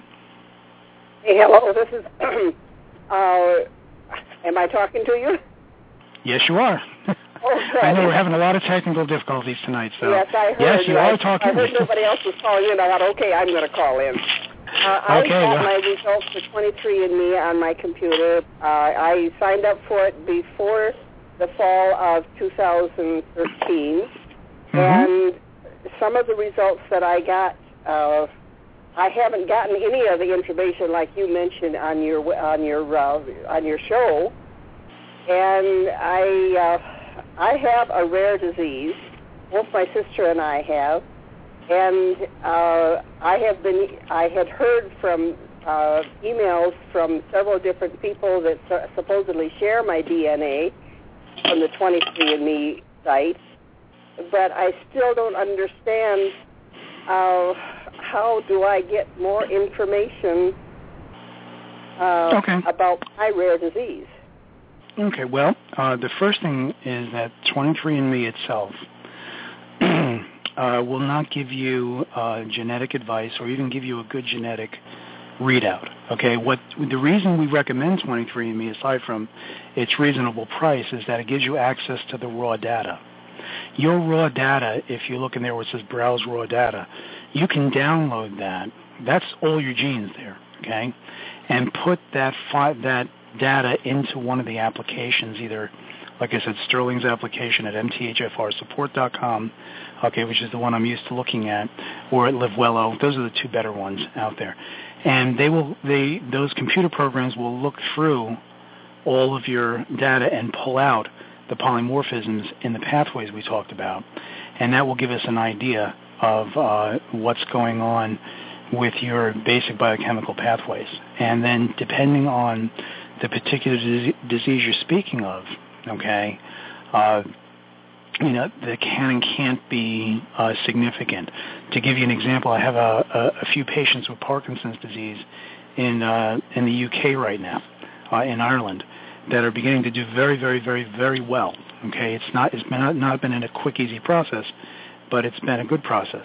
And the genes have given me some direction, okay, and the other biochemical parameters have given me other directions, but different from, because of the guidance that I got from the genes, especially considering the mitochondria, and the research we've done over time, it's given us, another option, and people are beginning to get better slowly. And we're seeing, it's very preliminary right now, but we're seeing people's conditions head in the right direction. Okay, so that's how you get more information from the 23andme. 23andme itself is not going to give you information. Okay, they're just doing the testing. They may give you some ancestry stuff, but when it concerns giving you genetic probabilities, okay, that's what the FDA came down on them for. Okay, so you need to get the raw data, okay, and put it through one of the applications. If you want to know how to do that, you can go to mthfrsupport.com, click on Sterling's app, and there's a set of instructions on how to do that. Okay, and then you can Sure, mthfrsupport.com. FR support. Right, .com, right. And if you forget it, just go to the PDF that I gave you, okay, and it shows you where I got that particular. Figure out how to get the PDF. Go to my website, drjessarmine.com, DRJE. And I couldn't find the PDF. Okay, if you go to my website, okay, and you go on you'll see the Center for Bioindividualized Medicine. On the left-hand side, you'll see our weekly radio show. If you click that, you'll see the July 7, 2014, the word PDF above it. And then you click that, and that will download. Okay? And that's everything I was talking about. Okay. Okay? Well, that tells me something then. Okay, it'll tell you, and remember that this is archived, so you'll be able to take that PDF and listen to it again. Okay, you can listen to the whole show again, and then just go page by page like I was going. I figured that. Yeah, I did it on purpose that way. Your show was referred to me on the Genotype Facebook support group, which is a closed group from the Genotype from Dr. Diadamo. I'm on a lot of those different blogs, and again, I do this as a service so people will understand. Okay, because I believe knowledge empowers people, and when you don't have knowledge, then that leads to fear. Okay, and well, I think there's a lot eating all organic, and I'm doing much better. Good. That's what I want to hear. You'll never guess how old I am. I couldn't by your voice. Go ahead. No, nobody can. I'm 80 years old. Wow, that's amazing. Yeah, and people, when they see me, they can't believe that I'm 80. They think I'm in my 60s. Well, that's a wonderful thing, then. I'm one of the rare ones who hold my age pretty well. Wonderful. In spite of the rare disease that I have, that 20 years ago, I thought that I was due to go into a convalescent home, but because I went on special diets and so on and forth, and I wasn't diagnosed with this rare disease until 2006. Well, I think what you realized is that by taking care of yourself, you decreased or prevented a ton of inflammation that would have made your disease progress and make you sicker. And that's you mentioned one in part of your blog about not holding onto your potassium, and that I think is one of my basic problems because I have to take high amounts of potassium to exist. That's amazing. I take 20 MEq of potassium 8 times a day. A lot of times, if you fix the hyperpermeable cells, you can stabilize that, which is pretty cool. You know. Well, I'm hoping to do that with following this diet and taking care of myself better. That's great. I don't have anybody else to take care of me, so I got to take care of myself. I'm into it. So look over look over everything. Look how to download your own genetic profile, and this way you can just follow it along. Listen to the show once with my PDF, and then take your own file, and as you can go right through it. This is what people do. They'll take their own study and go through the show again, and because I'm going piece by piece by piece, and then they just write notes, and that gives them some real live information. Okay? Very good. Thank you so much. Thank you. Take care. Bye-bye. Nice talking to you. Nice talking to you. Bye. Is a person in the 541 area code there? Hello, Dr. Jess. How are you? Hi, how are you? Fantastic. Thank you. It's Sherilyn. Hey, I was wondering 2 things. One, are your alleles static, or as you heal, will those plus minuses and plus pluses change? It depends on who you ask. Oh, okay. No. There's, in my opinion, they don't change. Okay, but okay. I've heard arguments to the contrary. Okay, I'm not convinced personally that you can turn on or turn off genes or change the genetic construct, but Ben Lynch has been telling me that that's possible. But it's all done the same way. Okay, it's all done by decreasing inflammation, by getting at root causes, by treating downstream effects. And so whether you look at it functionally, whether you look at it from a functional point of view where you're getting everything working the way it's supposed to so the body can work, or if it's changing the gene from plus minus to minus, does it really matter? Okay, because you're still treating the same pathways, and you're still having to do the same things. But your question is a good one. I wish I could answer it with honesty and scientific backup, but that's one of those new things that people are arguing about right now. Okay, well, the way I had understood it is that I got one of them from my mom and one from my dad, and so therefore it is what it is, but I may or may not express it, and that's how I turn it on and off, essentially. Right. The expression is what's turning on and off. Exactly. Okay. Exactly. Okay. That's what turning on and off means, yeah. Okay. Second question is, on your page 26 as an example, which happens to be page 14 in Sterling Gap, I see that particular person that you're using as an example has genes on every single line, and I have hardly any genes on that page. Okay. I'll explain that to you, sure. With my spit? Nope. No. There's nothing wrong. There's no blanks in your spit. Okay. Here's what happened. Prior to the FDA coming down on the 23andme, they used something called a V2 chip. V2 chip, that when they read genetics, they have this machine, okay, and this computer chip that reads 500,000 polymorphisms, looks for it. Don't ask me about the technology because it gets too. But afterwards, for some ungodly reason, they switched to something called a V4 chip, which reads 250,000. And personally, as I read through when this first started happening, we thinking, my God, what the heck's going on? Then we realized that somebody somewhere with these chips preferentially had the chip not look for certain things. Okay? And you can see that in the glutathione pathway, a lot of it is just not there. Okay? Right. It's there, but it hasn't been identified by the computer program. Now, the bad thing about that is just saying, oh my God, you took off, 3/4 of the genes. The good thing about it is that the way I look at it and the way that I teach it is in groups. So you want to take out a lot of the mitochondrial genes, fine. As long as I see the pattern, I'm happy.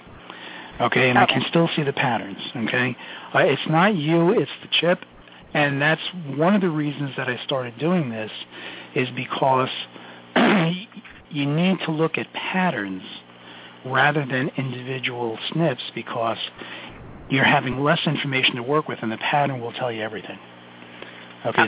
That's where you get the information through the pattern. Okay. That makes sense. Okay? Okay, thanks. You're most welcome. Take care. Talk to you later. Bye.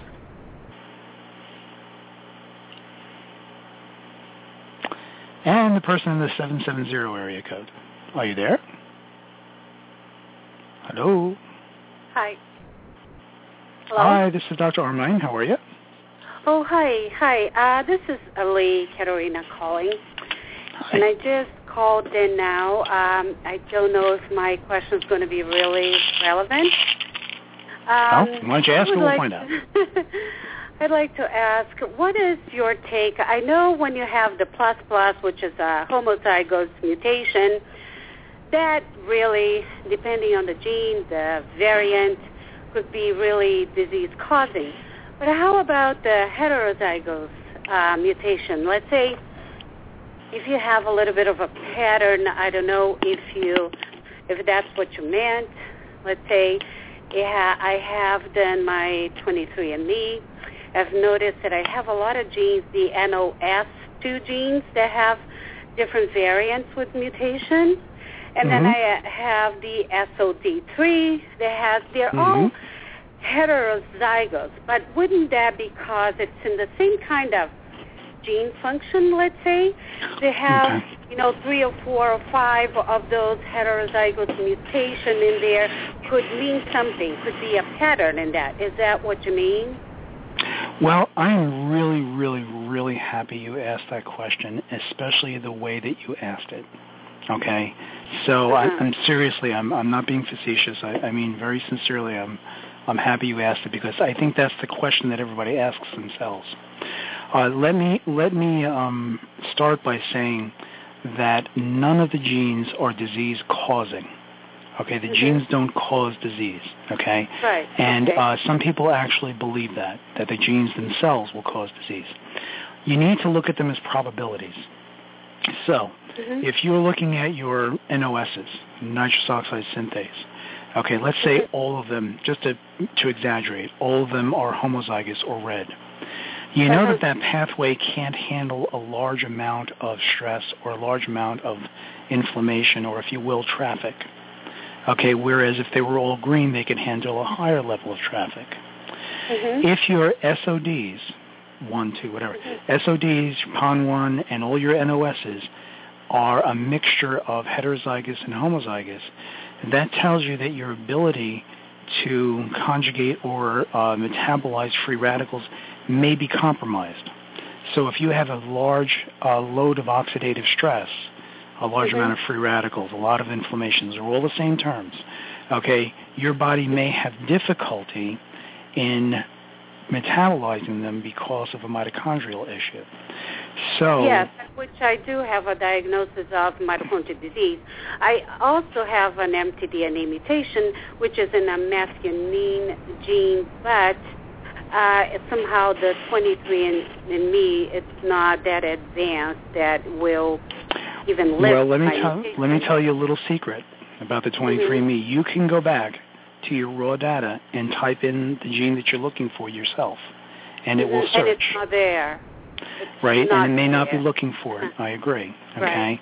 Yeah, there are which limitations. Is rare, but it's documented genes. Oh, absolutely. Know that, but understand that that the technology is in its infancy, and it gives us an awful lot of information, but it's still in its infancy, and we're still working through the clinical applications, which is what which is what's really important. And one of the reasons I wanted to do a show like this was because I think that our technology has outstretched our clinical applications. So there's not a lot of healthcare providers or researchers who you can go to and say, what does this really mean for me? Okay, and in about 5 years you'll be able to do that because there'll be sufficient research and sufficient people trained and so forth and so on.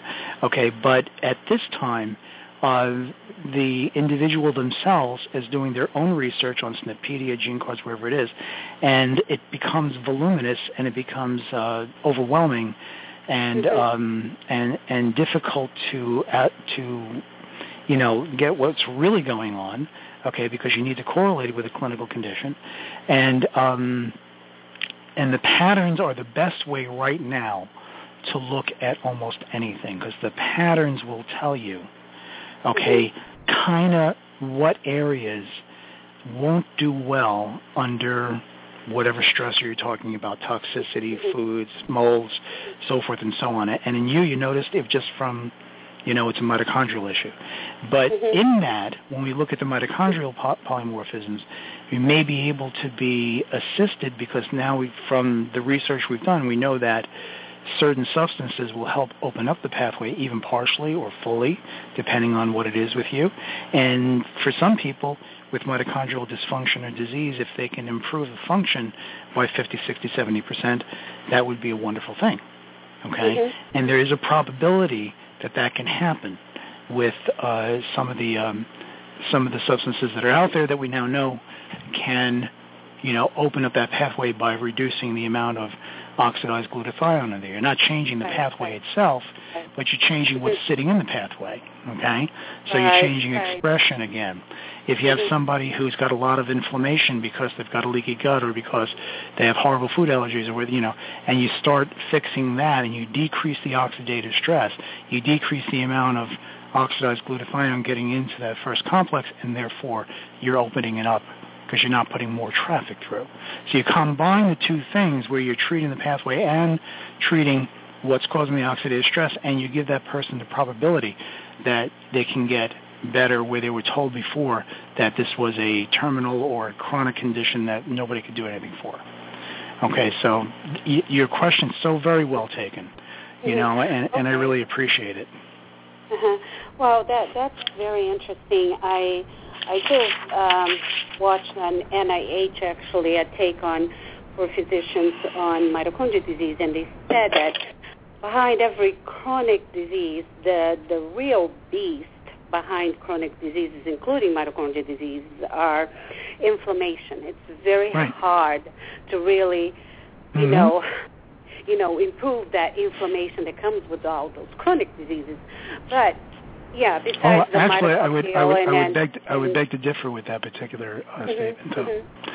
Okay, you can do things for the inflammation. Okay, and my apologies, but if you finish your statement, I'll tell you what can be done. Okay, go ahead and tell me what can be done. All right, I noticed that I've been in practice 38 years. Okay, and I know I got the bald head and the gray beard. Okay, and that's a joke. And no, it's true though. Ask my cat; he knows. The whole thing is that if you the NIH and the research that's coming out now is finally saying, and I say finally because we've been treating it for years, that inflammation is the great Satan. Okay, and it's true. But then you look at the research and you say, okay, what causes inflammation? Okay, it can be the direct effect of dysbiosis. It could be a direct effect of Lyme. It could be a direct effect of toxicity or bacterial infections and so on and so forth. Okay, but there are certain things you can do that will decrease inflammation because almost everybody who has a chronic disease has these things. Leaky gut syndrome or intestinal hyperpermeability, if you type that into the search engine in NIH, you're going to get several studies that show that leaky gut syndrome or intestinal hyperpermeability does in fact create inflammation. Okay, and what they don't talk about is how one fixes it. They were using some studies where they were creating leaky gut, and that created the increased antigen entry, which increase the amount of antibodies being created. Okay, because and if you do that for a long time, you've got all kinds of memory cells being created, and then every time an antigen hits, you get this big blast of antibodies, which is also, which is immunoglobulins, which is going to create inflammation. So if you concentrate on one of the real simple things of fixing a leaky gut, the use of, soluble fibers to create the mucus layer again, because that's the extrinsic barrier, using phospholipids and so forth and so on to help seal up the tight junctions and re-establish the cell wall integrity. If you do those things, you will slow down and if you use like digestive enzymes to make sure your food breaks down to its constituent amino acids instead of these small chain polypeptide bonds that look like antigens that get absorbed and get reacted to as antigens. Okay, if you do things like that, you're going to stop the antigenic entry into the Peyer's patches in the lamina propria, which is underneath, which is in the basement membrane of the gut, and you're going to slow down significantly the production of immunoglobulins. Okay, and guess what? You cut inflammation, and I've seen 50, 60, 70, 80%, like in a month, because people are concentrating on that. Okay. Is there a point, that, let's say, that you cross the line? Let's say you're too sick, or you're beyond repair, let's say, without severe intervention. Let's say I have severe gastroparesis, and it got to the point that in the hospital all the time for pneumonia and a lot of other things. So I obviously didn't know I had until now, but anyway, it got to the point that it really needed surgical intervention because of that. That doesn't mean that I can go and try to look into diets, but I have tried for years, let's say, digestive enzymes and even RX enzymes for the digestive enzymes and things, and I think was hard. So it is if you're trying to do one thing at a time instead of doing it together. Okay, and I do perceive your question. Can you be? I apologize for interrupting. Your question is, can somebody be too far gone? The answer is yes and no. Mostly no, because if you never can tell how much of the body will regenerate unless you try. Okay, that's a truism. You know that when there's an area of ischemia or death in in a muscle or a heart or something, the area of death in the area of inflammation or lack of function, the area of death is very small. Okay, but if you allow the ischemia to continue, okay, it will spread. But if you stop it and you decrease how are you going to do it?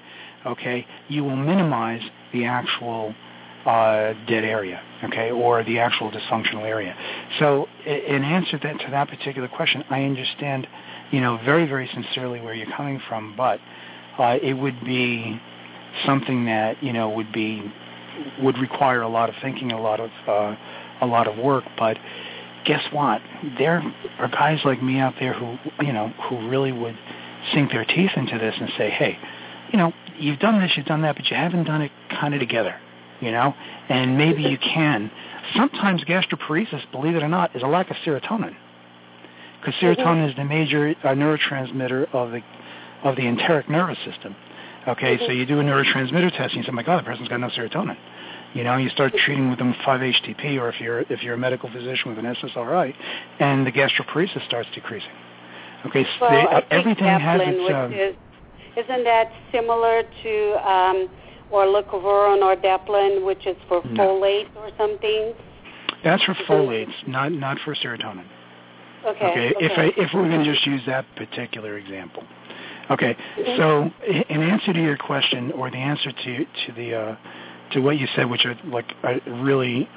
don't know how much I appreciate you asking these questions, because first of all, they're tough questions to ask, and they're a real concern to a lot of people. In my opinion, nothing is permanent. There may be things that may be chronic, but there's preciously few things that are permanent. And unless you've done what is reasonable that could be done from a traditional and integrative point of view or alternative medicine point of view, then you don't really know how much the body will repair itself. Okay, and you'd be surprised how many things will repair. Okay. So one more quick question, so I let other people ask their questions.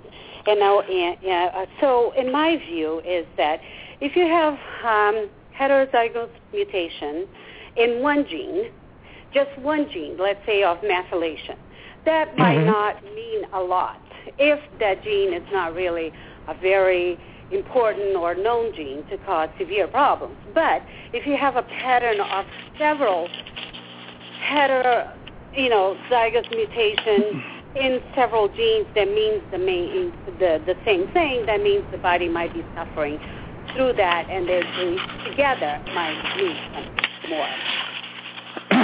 You're absolutely correct, and the best way to tell that, let's take an MTHFR C677T.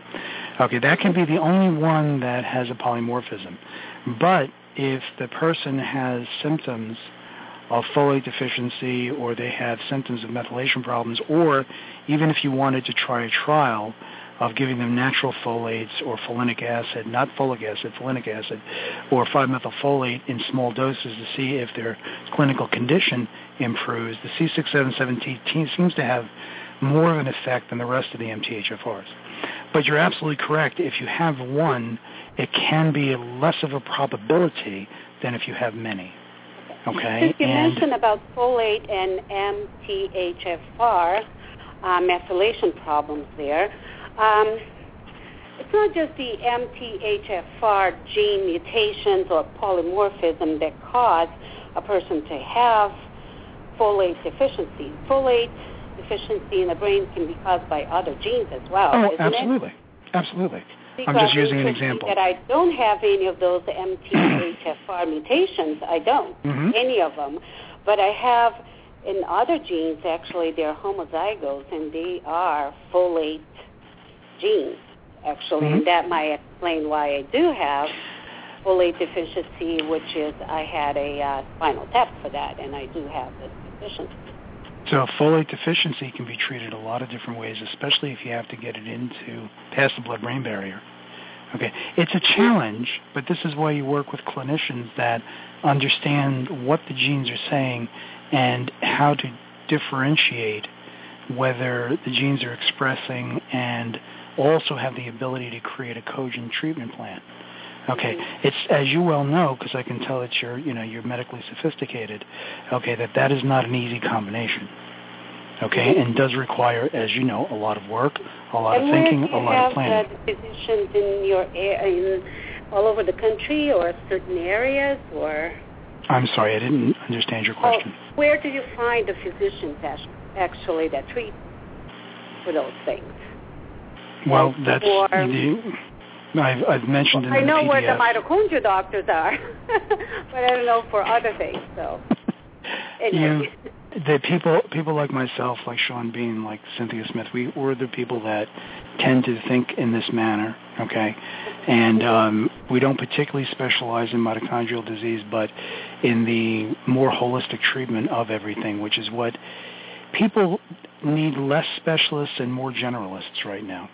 Okay, they need somebody who can put it all together, and then, if need be, refer them to the proper specialist. But that's what, unfortunately, we don't have any longer. We don't have generalists who are very well trained who can say, okay, I can handle most of this, but you really need something very subspecialty specific here. Okay, that function has been put onto the patient themselves, which is an unfair burden in my estimation. True, so true. Okay. But thank you so much for taking your time. Thank you for your time. I'll take care now. I appreciate it. Thanks. You're most welcome. Bye-bye. Bye. Okay. Well, I apologize for not being able to get to everybody else who's waiting. And remember that next week you'll be able to call in. We're going to have an expert panel. Okay, so the whole next week will be an open mic night, which means that you'll be able to call in, ask your questions. There will be a lot more time for Q&A. Okay, there will be no lecture next week. It'll just be questions and answers. We only have about 30 seconds left, so let me thank you for your time. Thank you for your attention, and let me know, email me if you have any other issues. I'll be happy to try and answer them. I thank you so much for spending 2 hours with me. Good night, everybody. It's been a long road getting from there to here. It's been a long time, but my time is finally near. I can feel a change in the wind right now. Nothing's in my way, and they're not gonna hold me down no more.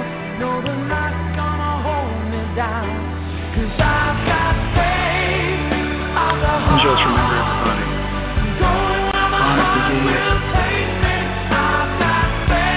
doesn't have to be. You have faith, you have strength, you have intelligence. Let's fight it. Let's find the reasons. Let's do things to get your body to heal. Okay, that's the basis of my practice. That's the basis of what I'm trying to teach.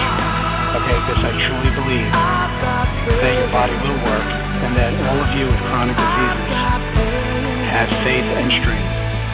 It's in the heart, and I hold you in the highest admiration.